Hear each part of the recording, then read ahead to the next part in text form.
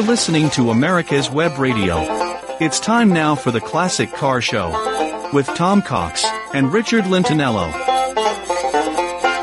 Good morning, everybody. Good morning, Richard. Good morning. Hope everyone's doing well. Boy, that's a nice chipper intro.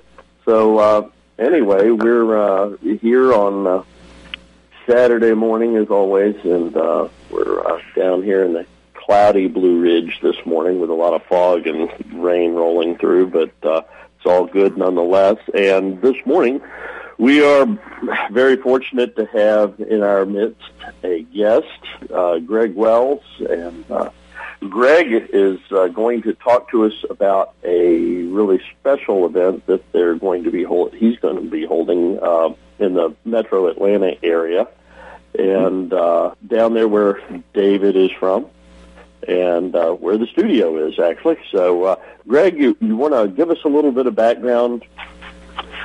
Sure. I'd be happy to. Thanks for having me on. And I hear this from people around the country. You could go to a car show, 8 or 10 car shows every weekend in the Atlanta area. But unfortunately, or not, depending on your proclivity, most of them are hot rod modified or custom cars. And whereas a lot of those cars are wonderful things, they're not history. They're an individual's attempt to craft and style and create something that suits their interests. My interest in old cars is in the historical part of them. So I like pre-war stuff, especially even Depression stuff. So we're having a show this next Saturday, a week from today, at the Southeastern Railway Museum in Duluth, Georgia, that is called the Celebration of the Authentic Car. And basically anything 48 or older is eligible to be on the actual show field. We want them to look as they did basically when they came off the assembly line. Doesn't matter whether they're restored or not. And we want them to have their original style drivetrains. No small block Chevys in a 34 Ford, for example. No Krager Mags, on a pre-war car. And talking to people for the last 2 or 3 years as we've developed the concept of this show, I get a lot of positive feedback that we need more shows like this. The whole idea is, as I think most of us understand, they're not teaching history in the schools these days. And what we want to present with this show is the history of the automobile, primarily before World War II, and showcase that to people. If they show up, we're not doing sign-ups in advance.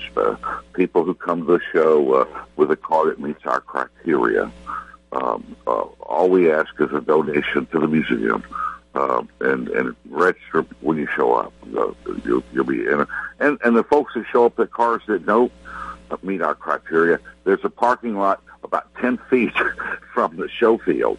So it's not like we're dissing them and saying go away. That's not the point. But that's the idea of the Celebration of the Authentic Car, is we want to showcase cars as they looked when they were first built, and show the history of the automobile rather than somebody's interpretation of it, somebody's personal car that they wanted to build, not putting on any airs as to which is better or worse than the other.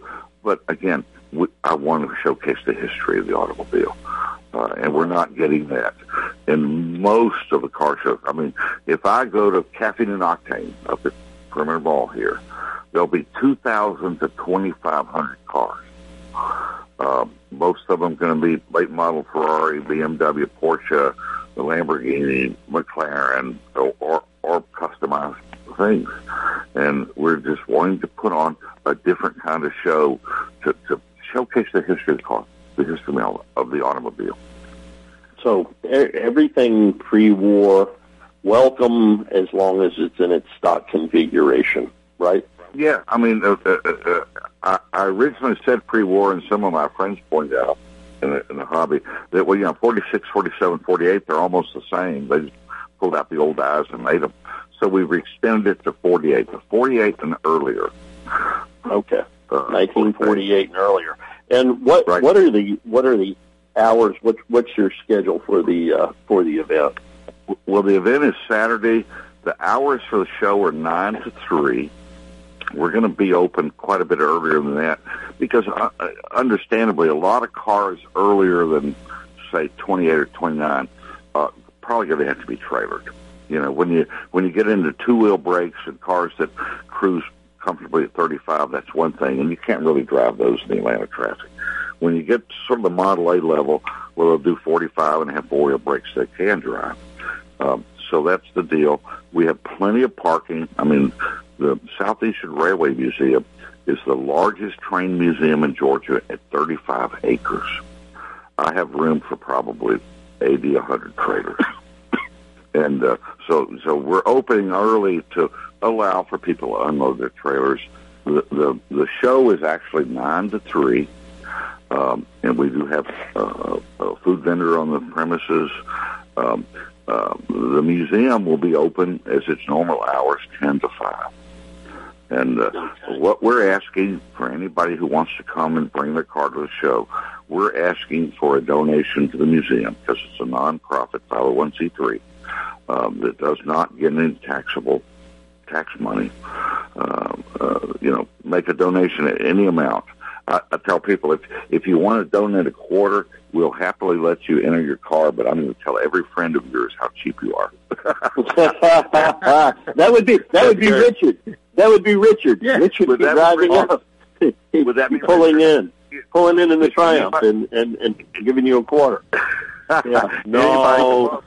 We have to anybody. I wouldn't give you a quarter. A dime, maybe, but not a quarter. A dime. You listen. I'll take a penny. I'll take. Anyway, if you come in and your car is not within our criteria, we're going to direct you to the parking lot, and you're going to be asked to pay the normal museum admission, which is includes a train ride, by the way. $18 for adults, $15 for seniors, and $12 for children. This museum, it amazes me. It's the most fun job I've ever had. 98% of the people are there who are volunteers. They're there because they want to be. And about a third of our admissions are to children 12 and under. Greg? And how many times in life do you get to sell a product or service virtually no one ever complains about? Greg, that's the trifecta of being a volunteer or being a worker at the train museum. Greg, it's may I? Fun. It's been in existence for 41 years. Greg, may I interrupt for 1 second and extend an invitation? You hit a nerve when you said that history books aren't teaching history, and we do a lot with veterans, and we always tell the veteran, get your grandson, your granddaughter, whoever, up on your knee and tell them about what you did in the military. Well, what you're doing is idea for grandparents. And I want to invite every grandparent that's listening to go out to the museum and take their grandkids with them and tell them, well, when I was growing up, my parents had a car like that. And when I was, your age, we had a car like that. And tell the grandparents have a job to do, and by golly, they better do it because they need to tell their grandkids and their nieces and nephews about those cars. So I'm extending your thing, Greg, to grandparents. Please come out and go to the museum. And that's my soapbox for the day. Tom, back to you. All right, David, I think the mic levels on our end were a little bit muted, so we didn't really catch up with what you were saying. But so, Greg, can you tell us a little bit about what's in the collection inside the Rail Museum? Because typically, most of us, been involved with the Virginia Museum of Transportation for a good many years now, and so I find that not all train people are car people, but the interesting thing is almost all car people are also rail people too, or they can be rail people. I'll be glad to speak to that. The museum has over 90 pieces of rolling stock. We're the only museum in North America that has 2 presidential private cars. We have Warren Harding's, most exclusively Wilson used it, as well as the Pope. A 1911 Pullman private car called the Superb. It's on the National Register of Historic Places, and it's the second oldest steel-bodied Pullman in existence. People are able to tour through that. It's been modified extensively over the years. The famous Polish pianist Paderewski preferred to live in a rail car when he was performing around America, and he would rent Superb for 6 months at a time, and made them put a grand piano in it so he could practice in the yards at night. The second car we have, which is on permanent loan to us the last year and a half or so from Norfolk Southern, is FDR's famous Marco Polo. FDR used it from 1932, when he was still the governor of New York, until 1940, when his advisor said, we need to get you into an armor-plated, bulletproof glass car, the Ferdinand Magellan. And what I find so poignant about that particular car is, from about 1921-22 on, Roosevelt could not walk. He could stand if he locked his prosthetic legs in place. So here's the most powerful leader in the world in the early 30s, who, when he had to go to the bathroom in the middle of the night, he had to call somebody to help him go there. Well, they took this car and made him a chair, not a wheelchair, but a chair with wheels on it. They put brass railings around the car so Roosevelt could go anywhere he wanted to without assistance. There's no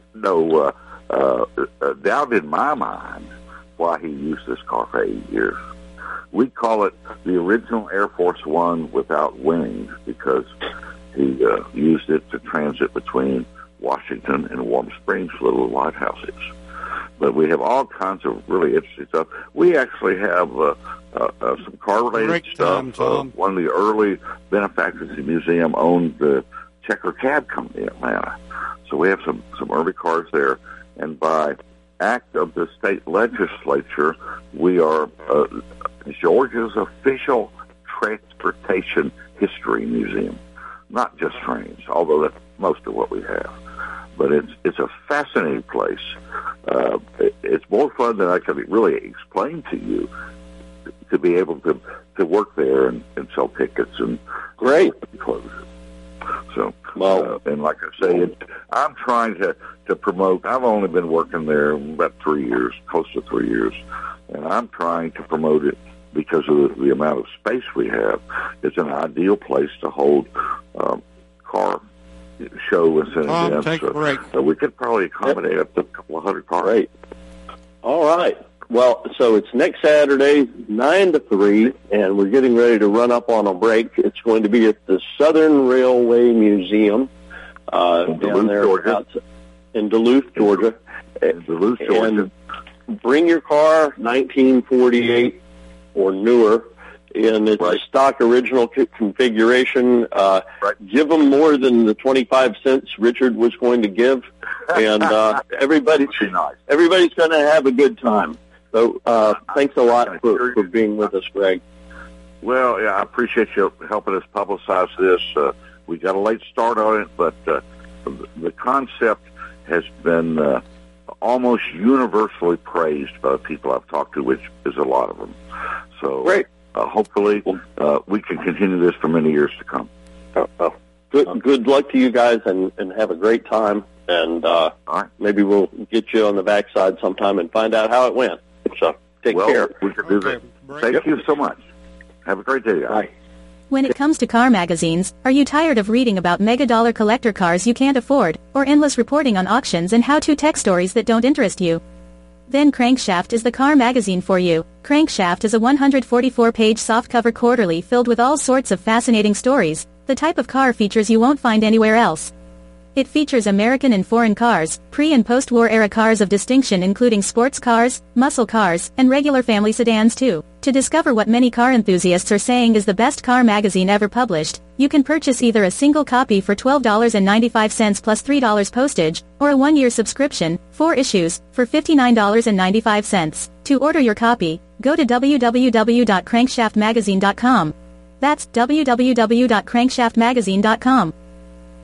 Since the 1960s, J.C. Taylor has been America's premier specialty insurance provider for classic cars, antique autos, modified, and custom vehicles. Our customers have trusted us to protect their prized possessions for more than 6 decades. For more information, or to receive a quote, contact our expert team today by calling 888-ANTIQUE, or by visiting our website at jctaylor.com/AWR. That's 888-268-4783. Or visit jctaylor.com/AWR. Drive through time with peace of mind. J.C. Taylor. This is America's Webradio.com, the best in chat radio designed just for you. And now, back to the Classic Car Show on America's Web Radio with Tom Cox and Richard Lentinello.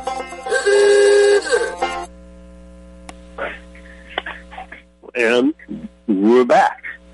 So, hey, first of all, great time at the Greenbrier Concours last weekend. Had to put up with you, but other than that, it was really a great time. Yeah, it really is. It's always, besides renewing friendships and stuff, it's always a nice selection of automobiles at that show. Not a lot of cars, maybe 100 cars, but each and every one of them was interesting and distinctive and well restored or well preserved. And the setting is just great. And best of all, it's free. We love free shows. So what other concours in the country is free? I don't think you can name another one. No. There's, to my knowledge, there is not another one, particularly on the level of the Greenbrier with the level of cars that are there and the grounds and just all the history. The bunker there where Congress and the president were supposed to go if we were going to get nuked. Just an amazing place. Even the stories about how they more recently built the casino underground out in front of the museum. The casino is actually underneath where we do the show on the front lawn of the Greenbrier. Isn't that amazing? Yeah. What a setup. Totally crazy. And so next weekend, we've got a special event coming up, and that's going to be the AACA Grand Nationals.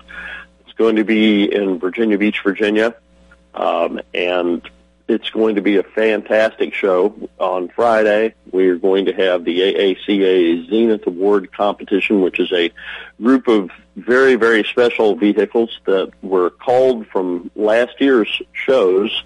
They were each nominated, and they're going to be competing on Friday for the AACA's Best Restoration of the Year. And then on Saturday, even more, we're going to have the AACA Grand National, which I've often said is the largest, most diverse grouping of the finest cars anywhere in the country. All of these cars have already won their AACA Senior Awards, and now they're going for Grand National Awards on a 400-point scale. Most of these cars are 390 points plus, if not, I'd say 99% of them are. So it's the best of the best, and it's a little bit of everything. And, Richard, you're going to be there, too. Yeah, I'm looking forward to it. And it's free. Yeah. It's free, and the people are wonderful, and the cars are just awesome. And, it's going to be an 8-hour drive for me, but it's worth it because, like you said, where else are you going to find authentic cars so well restored, correctly restored, and a free event? So, yeah, if you're not a member, come on out. You could join up. You could sign up and be a member of the AACA at the event. And we'll love to have you, so come on out.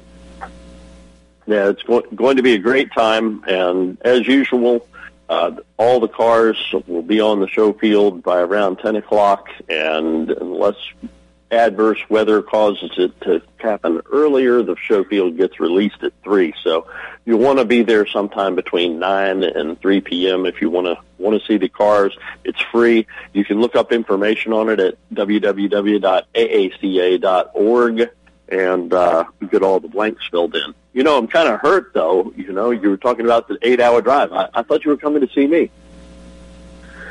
I was going to, but you decided not to take me for a ride in your Hudson. So I said, you know, why bother? It's just not worth the detour. So when you get that Hudson ready, maybe if you ever decide to change the battery and spring for a few bucks, get it running, I'll come on out and we can go for a ride. We're going to get you into a Hudson one of these days. The Triumphs and Hudsons, that you'll be known for that. You'll be like the country's premier Triumph and Hudson expert. I would love, if anyone's out there that has a Hudson, Wasp, Tree in the Tree, all that stuff, hey, call me. I would love to, give it a shot. I'd love to have one. They're great. They're great. They really are. But I digress. So we got one more big happening coming up quickly, and I want to put in a plug for this, and this is to our AACA members and AACA non-members who might be in the area. And that's Beckley, West Virginia. June 17th through the 18th is going to be AACA Nationals there, and it's going to be a great time. It's a great area.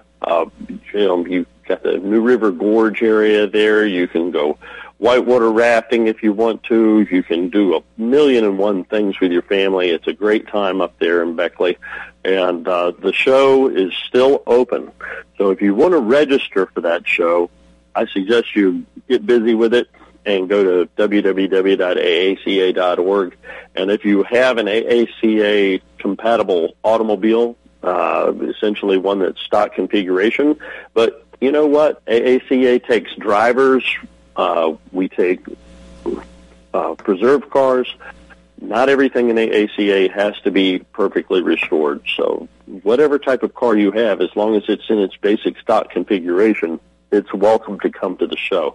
So you might think about registering and getting online and checking it out. But it's going to be a great time. So yeah, I'm going to try to get there myself. So you just never know what shows up on the show field. So that should be a nice event. And with that being a regional meet, what is there usually, like 250 cars or so? Somewhere right in that neighborhood, yes. Typically, you're looking at 200, 250 cars for that area, and we certainly hope to get to that number. And, you find a lot of interesting and unique stuff, too, because, a lot of people from the local regions tend to show cars at these nationals that are hosted by their host region. And you find stuff. I've gone to shows for years and years and years, and you just never know what's lurking in any given area. I mean, I saw a Minerva one time that hadn't been seen, and I had never seen, and it didn't ever make it outside of its geographical area. So if you didn't go to that show, you'd have never seen it.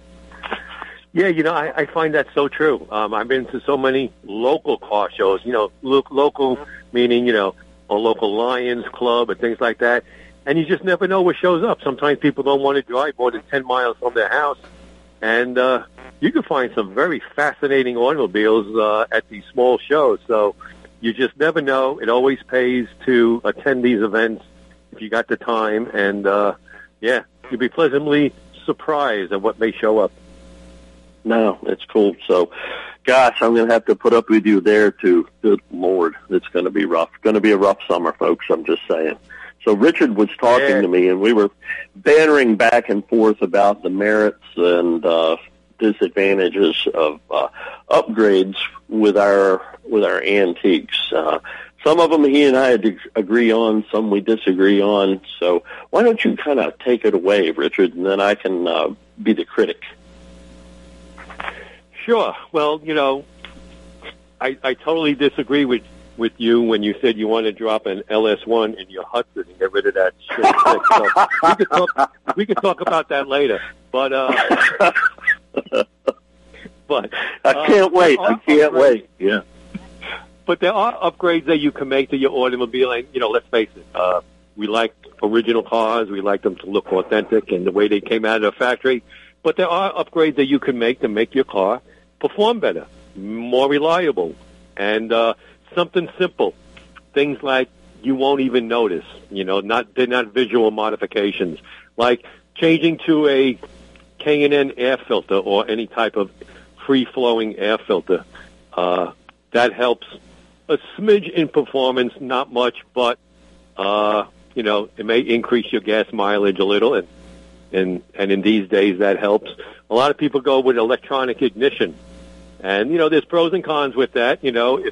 If the points are set correctly and they're nice and clean and they're gapped right, you shouldn't have a problem. But in certain cars, sometimes going to electronic ignition makes the cars start quicker and things like that. And a lot of these 6-volt batteries, they're getting harder to find, and you could convert to 12 volts. Those Optima batteries are incredible, but something like that, if it's in the engine bay, you don't want to open up your engine bay of your 1950 Dodge, and you don't want to see a giant red or yellow Optima battery. So sometimes you could relocate them in the trunk with things like that. But the other thing is radial. Yeah. I was just going to say though, with the I disagree, and I'll rebut you here in just a minute after you're talking about the tires. But quickly, when it comes to the red tops, you can now go online, and there are a couple of ingenious souls who have produced authentic-looking battery cases that are sort of period. They have that generic 6-volt black case that you can actually drop the Optima red top into, and you really can't, you really have to work hard to tell the difference. Now, that's not going to pass AACA judging muster, but, everywhere else you're going to be able to get by with it, and nobody's going to know the difference. But I will say this, that Optima red top, and I'm agreeing with you on this one, and then I'm a fairly new convert to those, spiral technology batteries, but 800 cold cranking amps out of that relatively small 6-volt Optima red top battery, as compared to somewhere around 550 to 600 for your regular black case 6-volt battery. We need to break. It's far superior, and we're getting ready to go on a break, so we'll be back, and Richard and I will have it out. When it comes to car magazines, are you tired of reading about mega-dollar collector cars you can't afford, or endless reporting on auctions and how-to tech stories that don't interest you? Then Crankshaft is the car magazine for you. Crankshaft is a 144-page softcover quarterly filled with all sorts of fascinating stories, the type of car features you won't find anywhere else. It features American and foreign cars, pre- and post-war era cars of distinction including sports cars, muscle cars, and regular family sedans too. To discover what many car enthusiasts are saying is the best car magazine ever published, you can purchase either a single copy for $12.95 plus $3 postage, or a 1-year subscription, 4 issues, for $59.95. To order your copy, go to www.crankshaftmagazine.com. That's www.crankshaftmagazine.com. Veteran-owned America's Web Radio endorses and supports Dr. Rich McCormick for Georgia's 6th District, U.S. House of Representatives. As a decorated Marine helicopter pilot, and now an emergency room doctor who served on the front lines against COVID-19, Dr. Rich McCormick has never been afraid of a fight. Whether it's communist China abroad, or the radical left in America, Rich knows the next fight facing America is to stop socialism. He's all in. Vote for Rich McCormick. If you want the truth about politics, medicine, weapons, classic cars, and more, you'll want to tune in to America's Web Radio. You can listen to all of your favorite shows live at www.americaswebradio.com or on demand on iTunes, Spotify, or your favorite podcast app. That's www.americaswebradio.com. Call J.C. Taylor today for a competitive quote on collector car insurance. Give your most prized possessions the attention that they deserve. You'll receive agreed value coverage, giving you the peace of mind to know you're always protected. J.C. Taylor has been supporting the hobby with reliable service that has lasted for 6 decades. Call 888-ANTIQUE or visit jctaylor.com/AWR to get a quote today. That's 888-268-4783 or visit jctaylor.com/AWR. Drive through time with peace of mind. J.C. Taylor. You're listening to America's Web Radio on the AmericasBroadcastNetwork.com. Thank you for listening. And now, back to the Classic Car Show on America's Web Radio with Tom Cox and Richard Lentinello.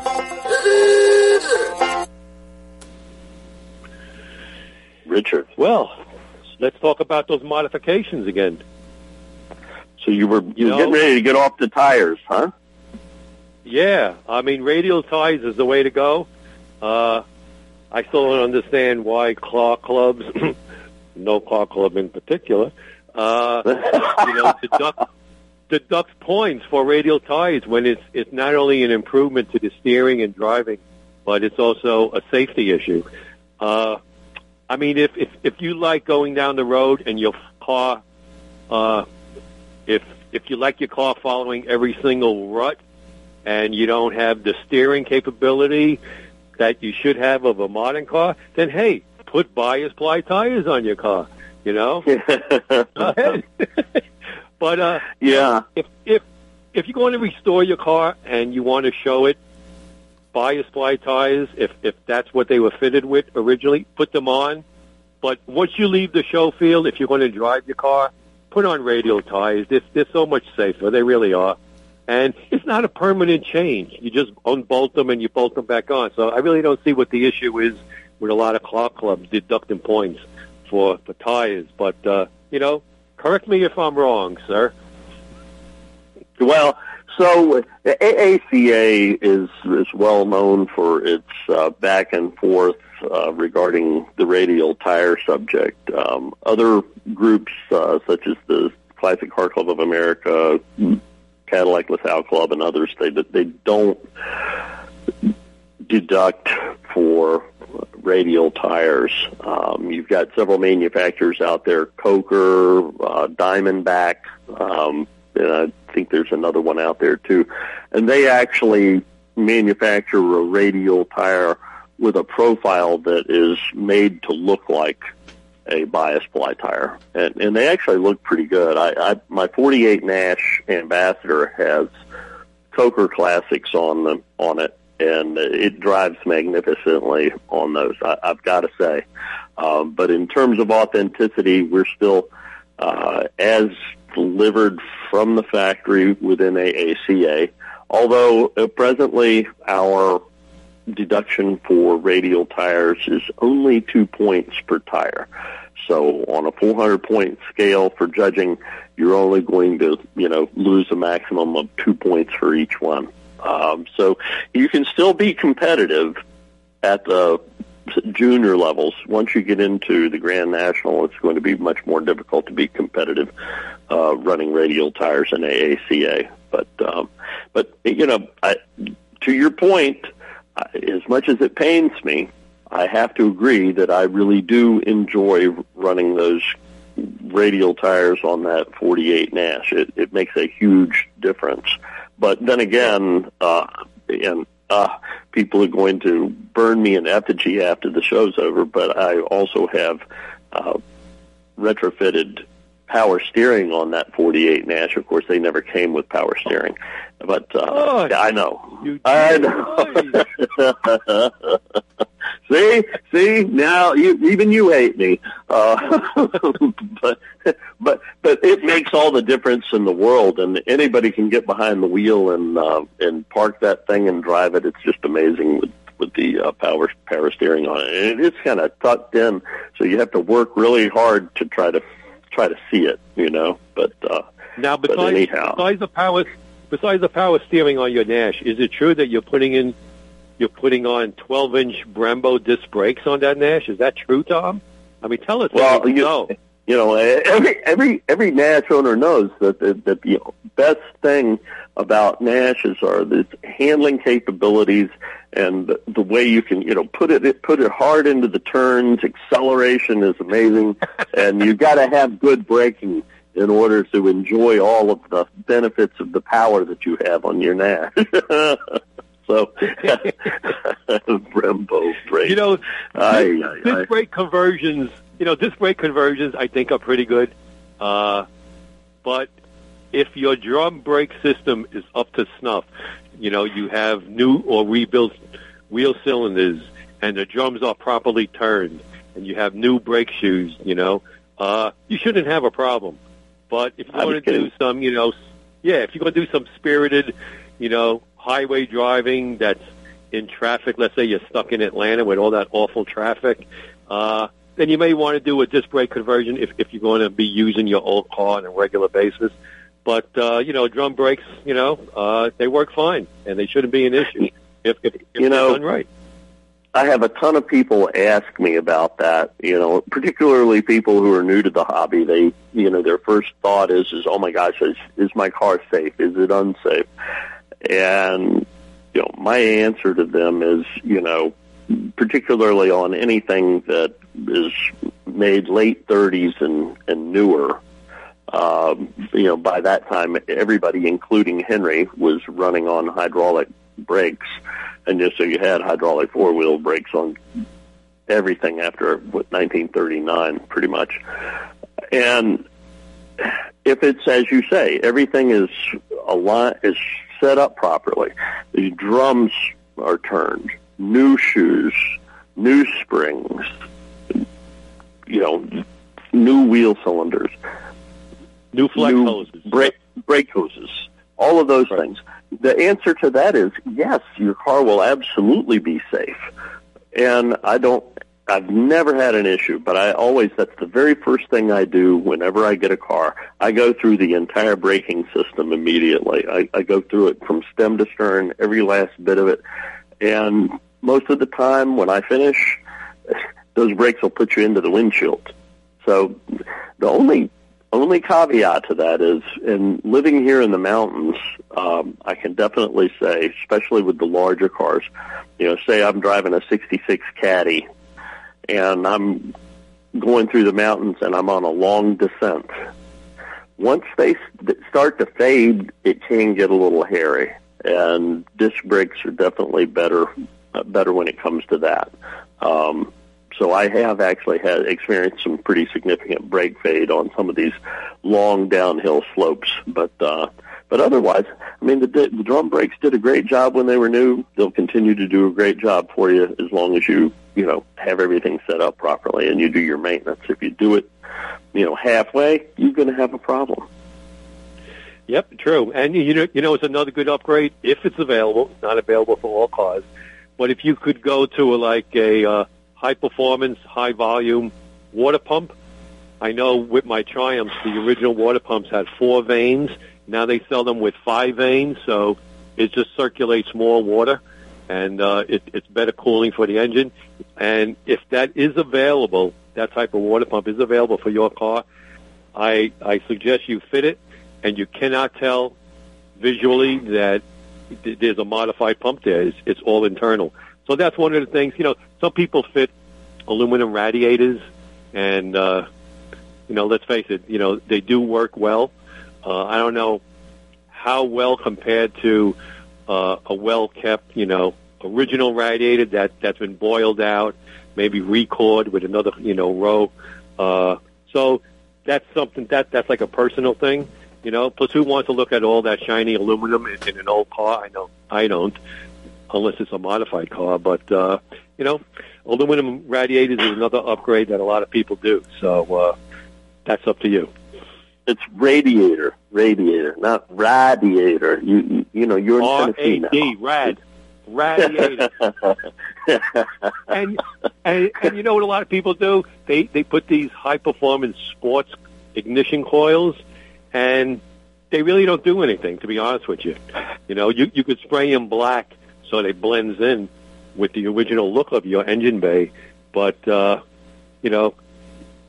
extra 10,000 volts that they say you're going to get, and you're going to get an increase in 5 horsepower, most of that is a total lie. A stock ignition coil was designed to do what it has to do, and they do it well. So save your money with ignition coils, and those thick black or blue or yellow ignition spark plug wires. Stay away from those also. You're just wasting money. No, and you're going to annoy me. Every time I see them, the hair stands up on the back of my neck. It's just annoying to see that on an otherwise absolutely correct engine, and everybody's got yellow or blue ignition wires. It's like, come on, if you're going to do it completely. Put the LS1 in there, and then put your yellow and blue wires in. But right, just like you did with your Hudson, exactly. Right. Yeah, like the Hudson. One easy thing that you can do. You were talking about the high volume water pump. Well, a lot of manufacturers, once air conditioning became fairly standard equipment, in terms of the option list, which air conditioning, it's either 1939 or 1940 Packard was, I believe, the first to have optional air conditioning, but I could be wrong by a year or so there. But anyhow, the manufacturers used a larger fan or a fan with additional blades on it for the air-conditioned cars versus the non-air-conditioned cars. And so for really just a little sleight of hand, you can swap out, if you have a non-air-conditioned car, you can swap out an air-conditioned car fan, and you'll get a lot more movement of air through the radiator. It'll cool your car down better. I think what do I you hear think about that, fitting? I think we're up against the break there. Are we? Yes, sir. Okay. We are. There you go. See if you'd listen to me. Yeah. When it comes to car magazines, are you tired of reading about mega-dollar collector cars you can't afford, or endless reporting on auctions and how-to tech stories that don't interest you? Then Crankshaft is the car magazine for you. Crankshaft is a 144-page softcover quarterly filled with all sorts of fascinating stories, the type of car features you won't find anywhere else. It features American and foreign cars, pre- and post-war era cars of distinction including sports cars, muscle cars, and regular family sedans too. To discover what many car enthusiasts are saying is the best car magazine ever published, you can purchase either a single copy for $12.95 plus $3 postage, or a 1-year subscription, 4 issues, for $59.95. To order your copy, go to www.crankshaftmagazine.com. That's www.crankshaftmagazine.com. Call J.C. Taylor today for a competitive quote on collector car insurance. Give your most prized possessions the attention that they deserve. You'll receive agreed value coverage, giving you the peace of mind to know you're always protected. J.C. Taylor has been supporting the hobby with reliable service that has lasted for 6 decades. Call 888-ANTIQUE or visit jctaylor.com/AWR to get a quote today. That's 888-268-4783. Or visit jctaylor.com/AWR. Drive through time with peace of mind. J.C. Taylor. You're listening to America's Web Radio on the AmericasBroadcastNetwork.com. Thank you for listening. And now, back to the Classic Car Show on America's Web Radio with Tom Cox and Richard Lentinello. We're back. All right. So, Tom, you're talking about radiator fans. What is your thoughts on fitting electric fans, either a pusher or a puller?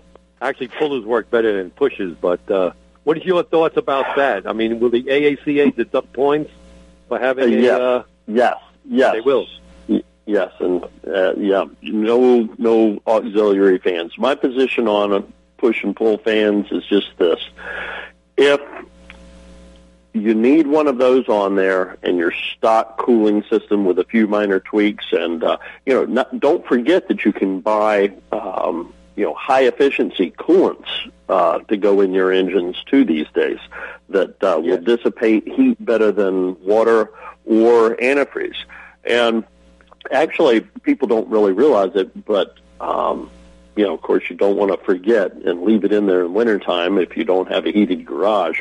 But actually, pure water will dissipate heat better than a ethylene glycol mix, typical coolant setup in your car. But you can buy a lot of aftermarket items that will make it more efficient. But as far as the push pull, red line, you got to have. Yeah, exactly. And if you water wetter, and water wetter. Water wetter works well. I used that in one of my cars, and I dropped it down probably 15 degrees just using a bottle of water wetter. So, there's a significant difference, 10 to 15 degrees.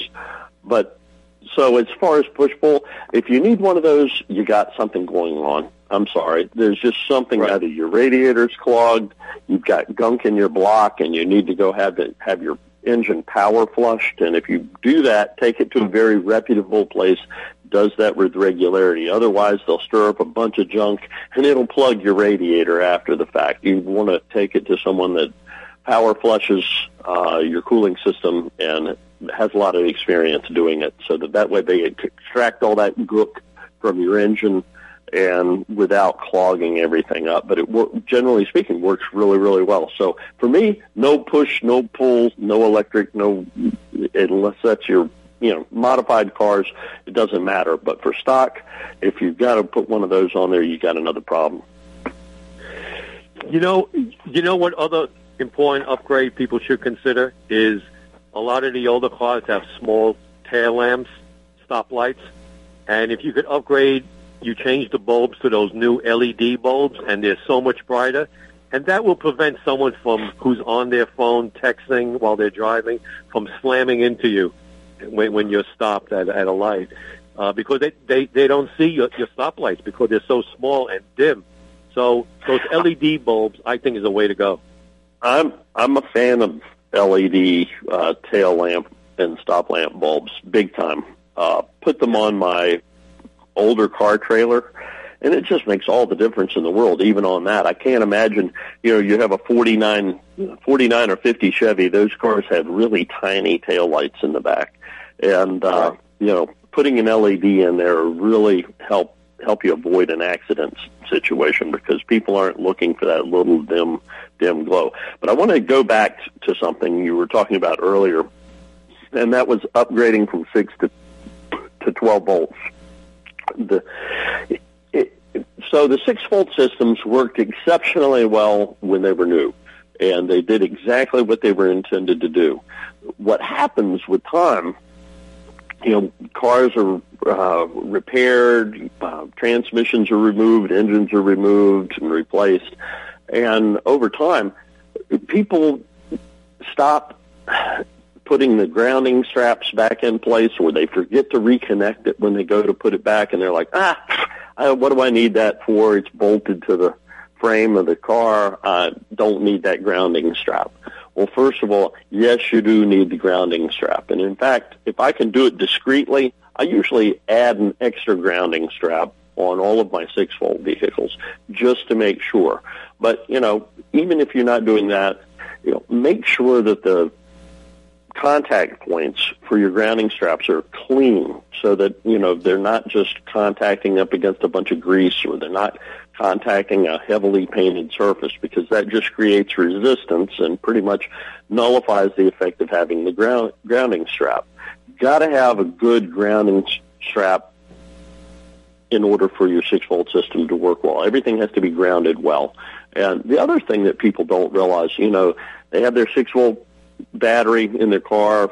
They've got a battery cable that goes bad. They run down to Advance, and they just reach up on the shelf, and they pull off a battery cable, and they go and stick it on there. Well, those cables are number 4 cables. They're significantly skinnier or thinner, smaller than the original aught or double aught, 000 cables that were used on the car when it was new. And when you do that, when you use a smaller size or modern day size 12-volt cable on a 6-volt system, it severely restricts the amount of amperage in the current, which is the current flow through the cables. So in my book, as long as everything is operating properly, your starter motor is in good working order, your generator is in good working order, voltage regulator or cutout relays are all working properly, everything is grounded properly, and you've got the proper size cables, your 6-volt system is going to work just fine, and you will never have to change a thing. I have yet to ever have a problem with a 6-volt system as long as all of those things are taken care of. But a lot of people are just like, I just need to, upgrade to 12-volt. Well, it's not always necessary. In fact, in my book, it's never necessary. You go back through and vet your system and do what you need to do to it. It'll crank up just beautifully using that 6-volt, particularly if you use the Optima red top battery, too, because that'll give you a little extra oomph to go with it. Right? Oomph is good, right, Richard? Oomph is good. Oh, oomph is good. Wow, that's a lot of good information. For a guy from Virginia, you're pretty smart when it comes to these electronic stuff. I'm really impressed. Well, I worked on a radio one time. No, just kidding. But we don't know nothing about them foreign cars like you do. So, Yeah, glutton for punishment. But and the other thing I gotta get on you about too is the Pertronix ignition. Now, for me, I can carry an extra set of points. Heck, I'll give you one even better than that. I can carry 3 extra sets of points and a couple of condensers in my glove box and never worry about anything. That Pertronix ignition module, if it goes out on you while you're out on a tour or 50 miles from home, you're coming back on a flatbed, baby. But if you have your old trusty points and condenser and you have just a handful of tools, baby, you can just get in there and fix that. You're back on the road and running again without any problems whatsoever. So that's what I like about the old technology. You can get back on the road if you have just a few tools and some spares. No argument there. I definitely agree with you. I understand that a lot of the Pertronix, or all the Pertronix today, are made in China, so the quality has really gone downhill. If that's true or not, I don't know, but everything I've read on forums and on the internet, people complaining about them. So there are other electronic ignition systems that are out there that are very durable and reliable. But, I do agree with you. The beauty and the enjoyment of old cars is to enjoy it, and the way it was originally built and the way it originally performed and works and starts. So, I definitely, I have to admit, I have to agree with you on that one. Okay, you win. Well, I win. Everybody, you heard that, right? I'm right. So, for once.